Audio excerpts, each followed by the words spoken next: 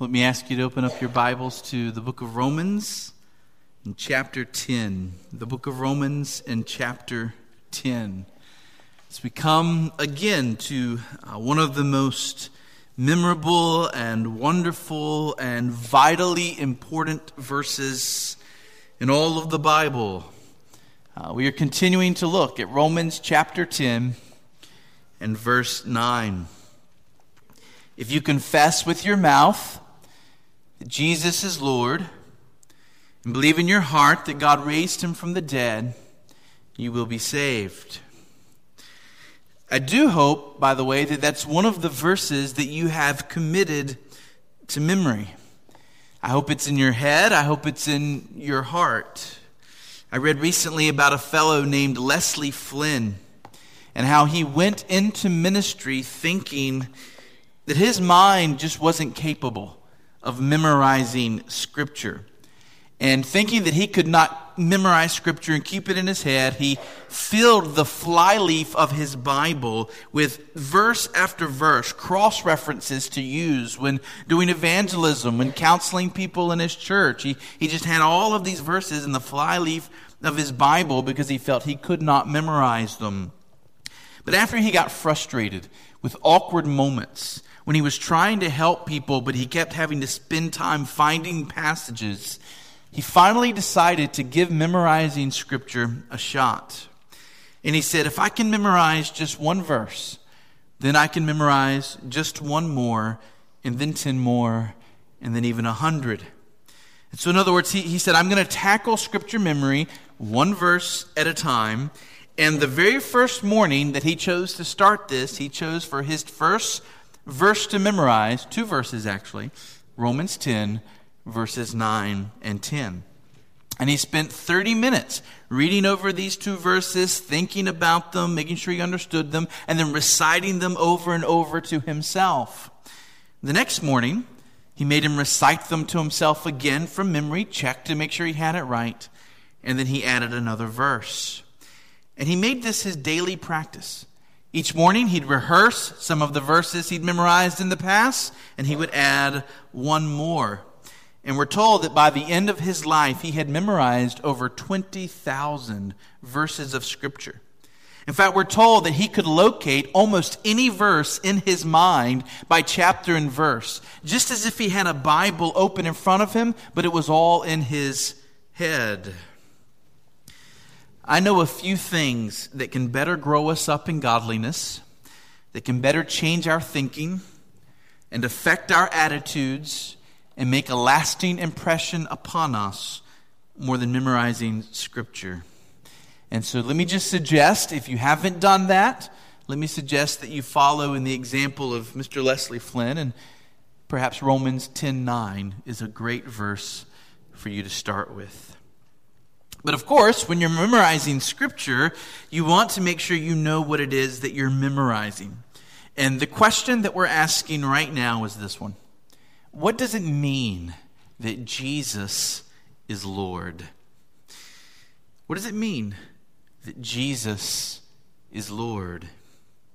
Last Sunday, we saw the fact of Christ's lordship, that we don't make Jesus Lord. He is Lord. It is an objective truth, and it remains true whether we believe it or not, agree with it or not, submit to it or not. Jesus is Lord. God the Father raised Jesus from the dead. He exalted him as the God-man and set him on the throne of the universe.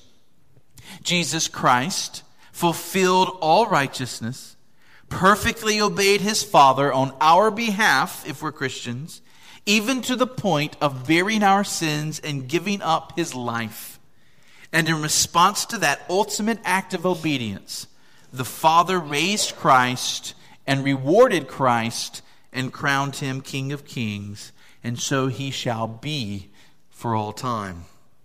This morning, I want to cover the next heading in our study of these 3 words. What does it mean to confess Jesus is Lord? What does that mean? And I want us to think about the nature of Christ's lordship. The nature of Christ's lordship. And I think there are at least 5 truths we need to understand if we are to grasp what it means to confess Jesus as Lord. And here's number one. First, this is an absolute lordship. This is an absolute lordship. When we confess Jesus as Lord, we are not confessing Jesus as a Lord. We are not confessing him as one Lord among others. We are confessing that he is the Lord of lords. We are saying that Jesus is the supreme authority in the universe. There is no higher office than the office Christ holds as Lord. There is no more powerful position. There is no supremer court. All authority in heaven and on earth has been given to Jesus, and his lordship is absolute, and his lordship is unbreakable, and any other authority that anybody else has, ultimately they have only with his permission. When Jesus decrees something, it happens. When Jesus announces that he will do something in the future, there is no power in all the universe that can keep him from fulfilling what he has said. He is the ultimate authority. And friends, this is why it is so foolish to rebel against King Jesus. You cannot win if you rebel against King Jesus. It is a losing proposition. It is Jesus who will be the great judge on the day of judgment. And we will all stand before Christ.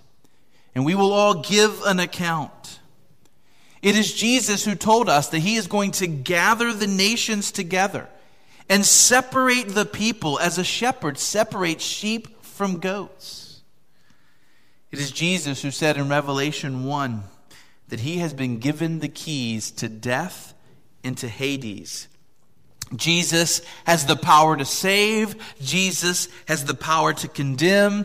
Justice and mercy are all entirely at his disposal. In other words, what I'm saying is this: your eternal fate is in Christ's hands. He is the great steward of this world. And what he says goes. Now, this has been a great encouragement to Christians in the past.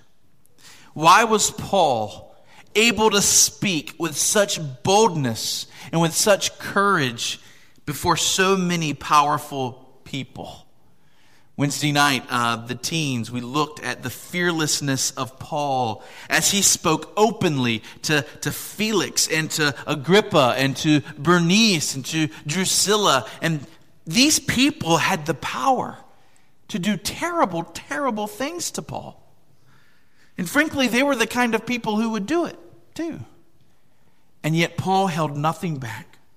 He knew that these high officials in front of him were not the highest authorities. Not even Emperor Nero, the most powerful man in the world at the time. Not even he was the highest authority. Paul knew these people can hurt my body, but my soul is in the care of the able hands of the Lord Most High. And therefore, he was able to speak without fear and without compromise. When the soldiers came to arrest the old man Polycarp in 155 AD for being a Christian, we're told he welcomed the soldiers into his house. He showed them hospitality. He even offered to make them supper. And he did. And they ate. And while they were eating, he went and prayed and prepared himself for the death he knew was to come.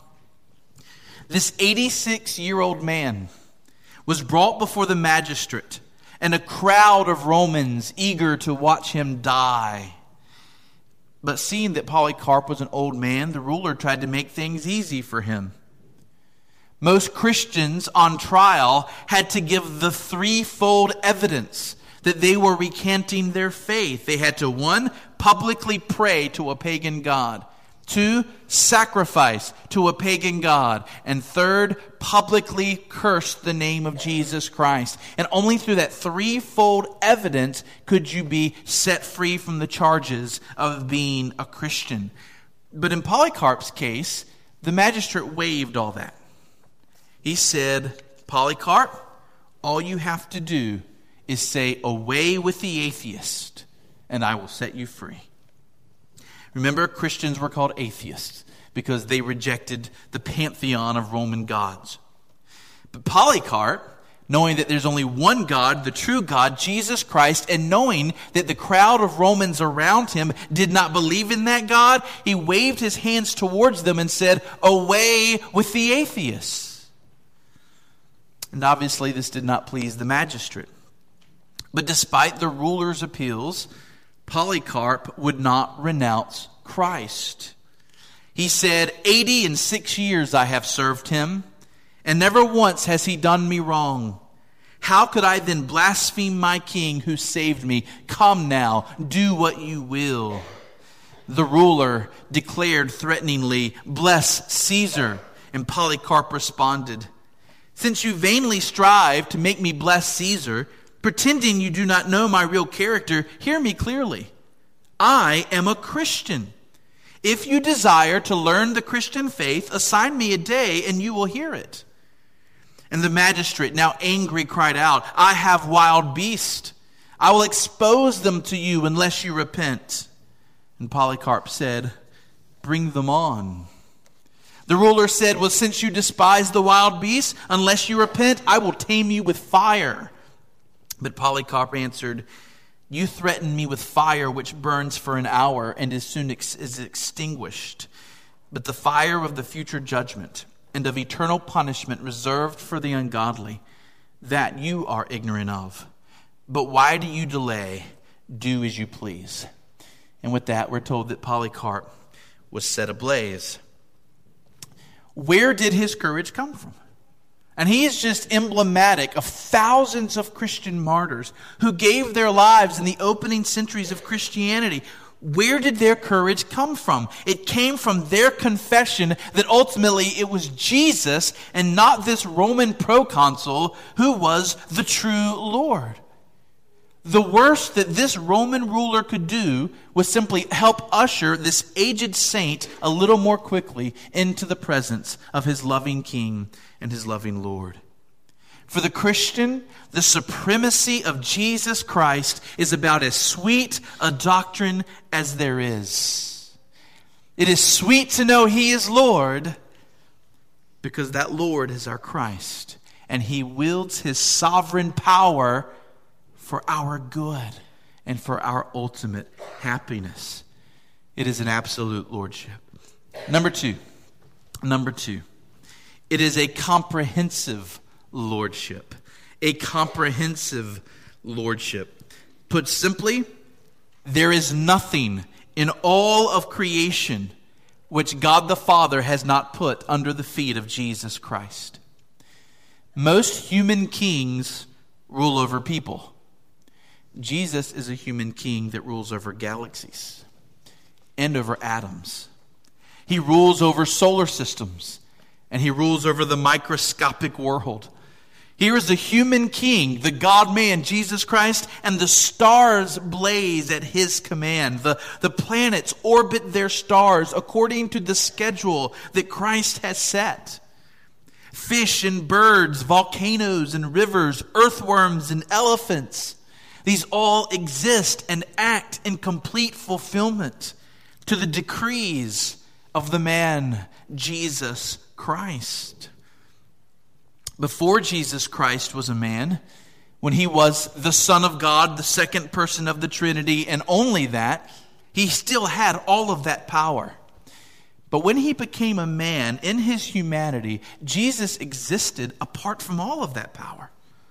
He remained God, fully divine, but in His humanity, all of that was set aside as He lived on earth for us as one of us. He was a frail, fragile human being. He was a simple man from Nazareth. You wouldn't know him from anybody else if you saw him on the street. He was just a normal guy. Now, in his exaltation, that normal guy from Nazareth has been given authority over the entire universe. In Revelation 5, John has this vision of a great scroll. And the scroll is God's plan for history. And the question that arises is this: who is worthy to take the scroll of God's plans for human history and make these things happen? Who is able to take the scroll and carry out what is written within it? Is there someone that God can entrust with the authority to take these glorious plans and to make them happen? What's in the scroll? It's God's plan for bringing this world to its proper end. It's God's plan for vindicating his glory, for bringing judgment on the wicked, for delivering God's people safely to a new heavens and a new earth. And of course, in Revelation 5, it is the Lord Jesus Christ who is able to take the scroll and is given authority to fulfill the plans of God. Literally, in in Revelation 5, history is placed into the hands of Jesus Christ, the man, the God-man. He is the sovereign mover behind all that happens in this world. Not one event happens in this world apart from the sovereign will of Jesus Christ. Here's just one implication of that. Until Christ was exalted to the throne, angels had always been above men. But now a man has been given authority over all angels and over all spiritual beings. Your Lord, dear Christian, is working all for your good, and he has angels at his command to do you good. The Lord of the universe dispatches angels to work for your welfare. Think about the weather. That same man who slept in the boat as the storm terrified the disciples, the same man who calmed the wind and the waves with his words, the same man who walked on the water of the Sea of Galilee, he now dictates all weather. He governs every weather pattern. He does it all according to his Father's will. And of course, included in Christ's lordship is his authority over all men. Christ is Lord of all, including unbelievers, including those who hate him, including those who think he never existed, including those who make fun of him, including those who make fun of his people. Christ still sits on the throne, and to him they will give an account. I've already touched on this a little, but here's our third truth. Christ's lordship is a human lordship.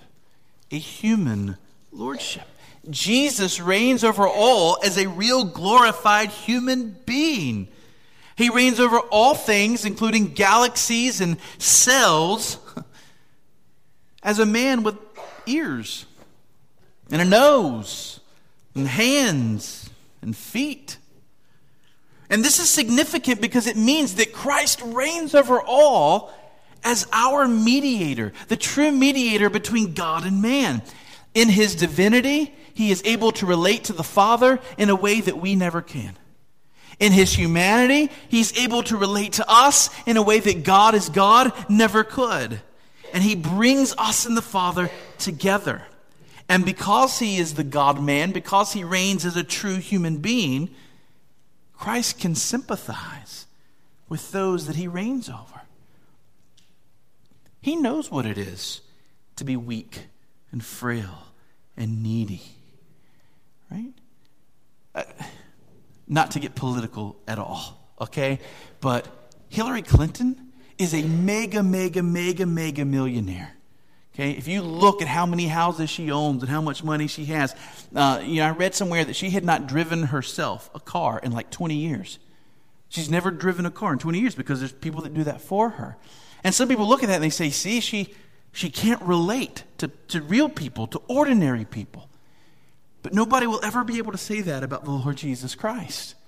Nobody will ever be able to point to Christ and say, well, he doesn't relate to us that he rules over. No, he knows what it is to truly struggle. To struggle with the devil, to struggle with the world, to struggle with the flesh. He himself grieved over the death of loved ones. He himself experienced disappointment, discouragement, betrayal. You ever felt like somebody betrayed you? Has anybody ever done something behind your back and let you down? Jesus experienced that. And because of this, he is in every way able to be a compassionate, tender, loving king. He is a king who has walked in the shoes of his subjects. And even now, he is able to relate to our humanness because he himself remains a glorified human being. He bears our nature. All right, nod with me if you're still with me. Are you with me? Okay, good. Are these not good truths? Are these not glorious things that we're hearing about our Lord Jesus Christ? Number 4, this is an earned lordship. This is an earned lordship. As a true man, Christ did what Adam and all of us have failed to do. He obeyed God perfectly. He fulfilled all righteousness, and therefore God has highly exalted him. In Revelation 5, Christ isn't given the scroll of human history to open up its seals as an act of mercy from the Father. God isn't being gracious to Jesus. Jesus earned his place of lordship. Okay? He earned it. Revelation 5:5, one of the elders said to me, "Weep no more. Behold, the Lion of the tribe of Judah, the Root of David, has conquered so that he can open the scroll and its 7 seals." You see, the conquering came first. Jesus came to earth. He conquered sin. He conquered Satan. He conquered death. Why? So that he could be given the scroll and begin to open it as Lord of all. In fact, we're told in the book of Hebrews that the motivation of Jesus Christ in suffering and dying was the motivation of conquering. That it was the joy set before him, the joy of lordship, the joy of being exalted by his Father to the right hand of the Father, the joy of being the Savior of his people, the joy of being the Lord of history. It was for that joy that Christ endured the cross and despised the shame. In Revelation 5, what do the 4 living creatures and the 24 elders sing? Do they sing about how awfully nice it was of the Father to let Jesus reign? Is that what they sing? No. They sing about the worthiness of Christ. Worthy are you to take the scroll and to open its seals. For you were slain, and by your blood you ransomed people for God from every tribe and language and people and nation. And you have made them a kingdom and priests to our God, and they shall reign on the earth. The song of the creatures and the elders in heaven is, Christ is worthy to sit on the throne. He is worthy of the office. He is worthy of this lordship. Why? He earned it in his redeeming work. He earned it in his ransoming work. He earned it in fulfilling the will of his Father on earth. We hear this again in John's vision. The choir grows larger as myriads of myriads and thousands of angels suddenly appear. And what do they cry out in a massive, booming, Christ is worthy of the throne. He's fit for the throne. He's right for the throne. He earned it in his obedience to God. One more passage on this, and you know it well, Philippians 2. Philippians 2 makes crystal clear how it was Christ's obedience to his Father, even being willing to die and to bear the judgment of God for sinners, that earned Christ the exaltation and the lordship of the universe. You know these verses, hear them again. Have this mind among yourselves, which is yours in Christ Jesus, who though he was in the form of God, did not count equality with God a thing to be grasped, but emptied himself by taking the form of a servant, being born in the likeness of men. And being found in human form, he humbled himself by becoming obedient to the point of death, even death on a cross. Therefore, do you hear how important that word is? Therefore, because of all that, because of his righteous living, because of his obedience when it was hard, because he did not fail to do exactly what the Father had called him to do, therefore, God has highly exalted him and bestowed on him the name that is above every other name, so that at the name of Jesus every knee should bow in heaven and on earth and under the earth, and every tongue confess that Jesus Christ is Lord, to the glory of God the Father. First came the humiliation as Christ humbled himself to do the hard thing, and then came the exaltation as the Father honored the Son for his faithful obedience, his goodness, his purity, his love. There has never been a king more worthy of the throne than Jesus Christ. We look at our political candidates right now, and some of us want to say, isn't there another candidate we can vote for? Can't somebody else jump into the race at the last minute? Jesus Christ is worthy of his throne. Number 5, last one. Christ's lordship is a spiritual lordship. It is a spiritual lordship. Now, what in the world do I mean by that? We use these religious words, right? It's a spiritual lordship. What does that mean? Well, listen carefully so you can get this. Jesus is Lord simultaneously over a dying kingdom and a new kingdom. Okay? Can you handle that? He's on one throne, but he reigns over a dying kingdom and a new kingdom. The dying kingdom is this world as it exists right now. This world of sinful man. Jesus reigns over this earth, this planet, which is under the curse of God because of our sin. This world is headed to judgment. It will not exist forever as it does now. This kingdom is going to come to an end. People will stand before Christ, and they will be assigned to their eternal destinies. Friends, this world that we live on will be baptized with fire. 2 Peter 3 verse 10, but the day of the Lord will come like a thief, and then the heavens will pass away with a roar, and the heavenly bodies will be burned up and dissolved, and the earth and the works that are done on it will be exposed. Until that day comes, you and I are living in a world that is passing away. You and I are living in the midst of a history that is barreling towards this great last day.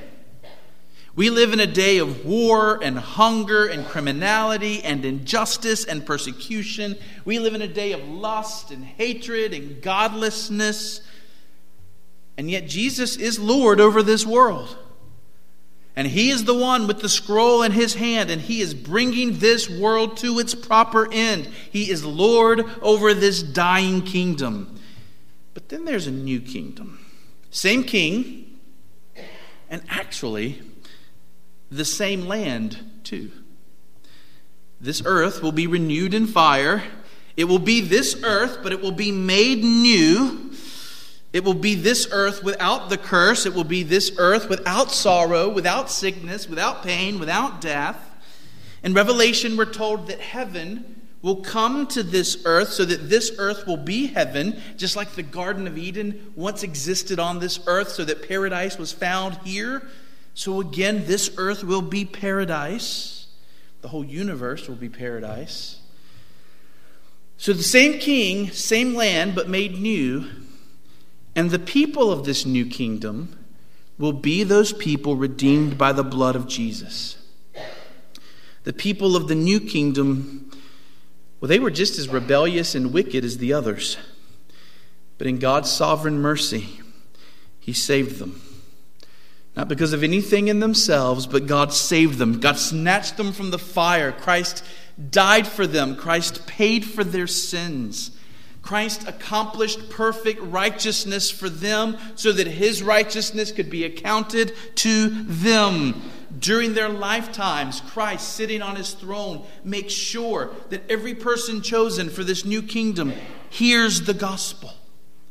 And by his Holy Spirit, he opens up their eyes and he changes their hearts and he makes them new. These people are the blood-bought citizens of a brand new kingdom. Their citizenship is changed. They're no longer part of the world that's dying away, even though we still live here right now. We are truly citizens of the new kingdom. And this is what Christ meant when he stood before Pilate and he said to Pilate, "My kingdom is not of this world." Pilate, I did not come to set up some rival nation. Pilate, I did not come to be some political leader. I came to bring about a whole new kind of kingdom. The kind of kingdom that there would have been had Adam never sinned. We call this a spiritual kingdom because the Holy Spirit of God is all over it. Jesus' lordship is a spiritual lordship because it is Jesus Christ who himself is full of the Spirit. And he now has the Spirit at his bidding. And the Spirit joyfully submits even to the man, Jesus Christ. Think about that. The Holy Spirit submits to a man. We would say that's blasphemy. The whole God submitting to a man. But in the God-man Jesus Christ, the Holy Spirit submits to a man. And Jesus on his throne is building his new kingdom through the Holy Spirit doing the bidding of Jesus. And so it is Jesus who sends the Spirit to raise up gospel preachers or to give you the to be willing to open your mouth when you're sitting with your friend in Hardee's. Right? So that you share the gospel. And it's the Spirit who comes and opens up their eyes and opens up their heart to understand and believe the gospel. It's the Spirit who makes them new, all at the bidding of Christ. It's the Spirit who then not only saves someone, but the Spirit who does the work of sanctifying. You and I right now, hearing the Word of God, are being made holy by the Holy Spirit. Jesus Christ reigning over his new kingdom, accomplishing his purposes through the Holy Spirit. And that's what we mean when we say his is a spiritual lordship. And there will be a day in the new heavens and the new earth when not only will the king be full of the Holy Spirit of God, not only will every citizen be full of the Holy Spirit of God, but I think even the very land itself will be blessed by the Spirit of God. And the marks of the Spirit, love, joy, patience, kindness, goodness, faithfulness, gentleness, self-control, these will mark the kingdom where Christ reigns forever and ever. Parents, have you ever just wanted to reach into the hearts of your children and change them? Have you ever wanted to just reach in and make them do what they know, what you know is right? Well, this is how Jesus Christ is able to reign. He's actually able to go into citizens who are rebellious and on their way to hell, and he opens their eyes and he woos their hearts, but in a sovereign way, and he brings them to obedience and brings them to himself. All right, I close with this word of application. It applies to the unbeliever who may be longing right now to belong to Jesus. I want to be conquered by Jesus. I want Jesus to have my heart. I want to be one of Jesus' people. Is that you? Maybe you're hearing about this great king and you don't want to continue to be a rebel. You want to come to the place of submitting your life to him. You want to trust him. You want to have the new heart that I've described. You want to go to the new heavens and the new earth and be part of the new humanity. Is that you? Is that what you want? Kids? Teens? Adults? Is that what you want, to be part of the new humanity? This is also for Christians who see that they still have a ways to go to be godly. Dear Christian, do you see still areas of your life that are in some senses unconquered by Christ? Areas of your life where the Spirit has not yet swept out that corner of your heart and gotten that dirt out of you because you're still in process? How can you grow now? In other words, here's the question. How can you be more subdued by Christ? How can you be brought to be more obedient to Christ, more trusting in Christ? Unbeliever for salvation, believer for growth. Here are the answers. Go through them very quickly. Number one, believe in your heart the gospel. Believe in your heart that Christ has done everything necessary for you to go to heaven. Entrust yourself completely to Christ. Number two, confess Jesus as Lord. And confess Him not just as Lord of all, but confess Him as Lord of you. Go to Jesus in prayer and surrender yourself anew to Jesus Christ. My family visited the North Carolina History Museum a couple weeks ago, where they had the Billy Graham exhibit going on, and I really enjoyed it. I thought it was a really good exhibit. And one of the things that's shown in that exhibit is where Billy Graham was brought to a certain point in his life when he was questioning the Bible and whether he could trust it or not, and questioning who he was going to be in his future. And he says, I finally came to a place where I just got on my knees before Christ and just said, Jesus, I'm yours. I completely surrender. Wherever you want me to go, whoever you want me to be, whatever you want me to do, you make it known. I'm yours. And I'm simply asking you, have you ever prayed a prayer like that? Is that where you are when you confess Jesus as Lord? Do you see how dangerous it is to pray a prayer like that? It's a daring prayer. It's a risky prayer. But praying that kind of prayer is what it means to be a Christian. He is Lord, which means I am His. Lord, direct me in how you want me to go. It's the scariest place in the world, and it's the safest place in the world to confess Christ as Lord. Third, pray for Jesus to completely conquer you. Do you ever pray that way? Christ, I know there's still parts of me that are wanting to rebel. There's still parts of me that want to kick against you. Jesus, will you just conquer me completely? Do you ever pray that way? The Puritans prayed that way. We sing that way. We sang it last week, I think. O great God of highest heaven, occupy my lowly heart, own it all and reign supreme, conquer every rebel power. Let no vice or sin remain that resists your holy war. You have loved and purchased me, make me yours forevermore. We sang that last week, I think, right? Lord, come, get rid of anything within me that still resists you. Conquer me completely. I want to be completely yours. And then finally, make good use of the means of grace. Jesus has given you certain commands through which He has promised to bless you and to grow you up and to make you more obedient to Himself. So be in your Bible, be in prayer, be in church, serve others, deny yourself. Through these very simple yet profound things, Christ will make you more humble and obedient to Him, and therefore you will be made a shining light in this world and a blessing to others, and a testimony to the true joy and peace that is found when we confess Jesus Christ as Lord. Amen? Amen. Let's pray.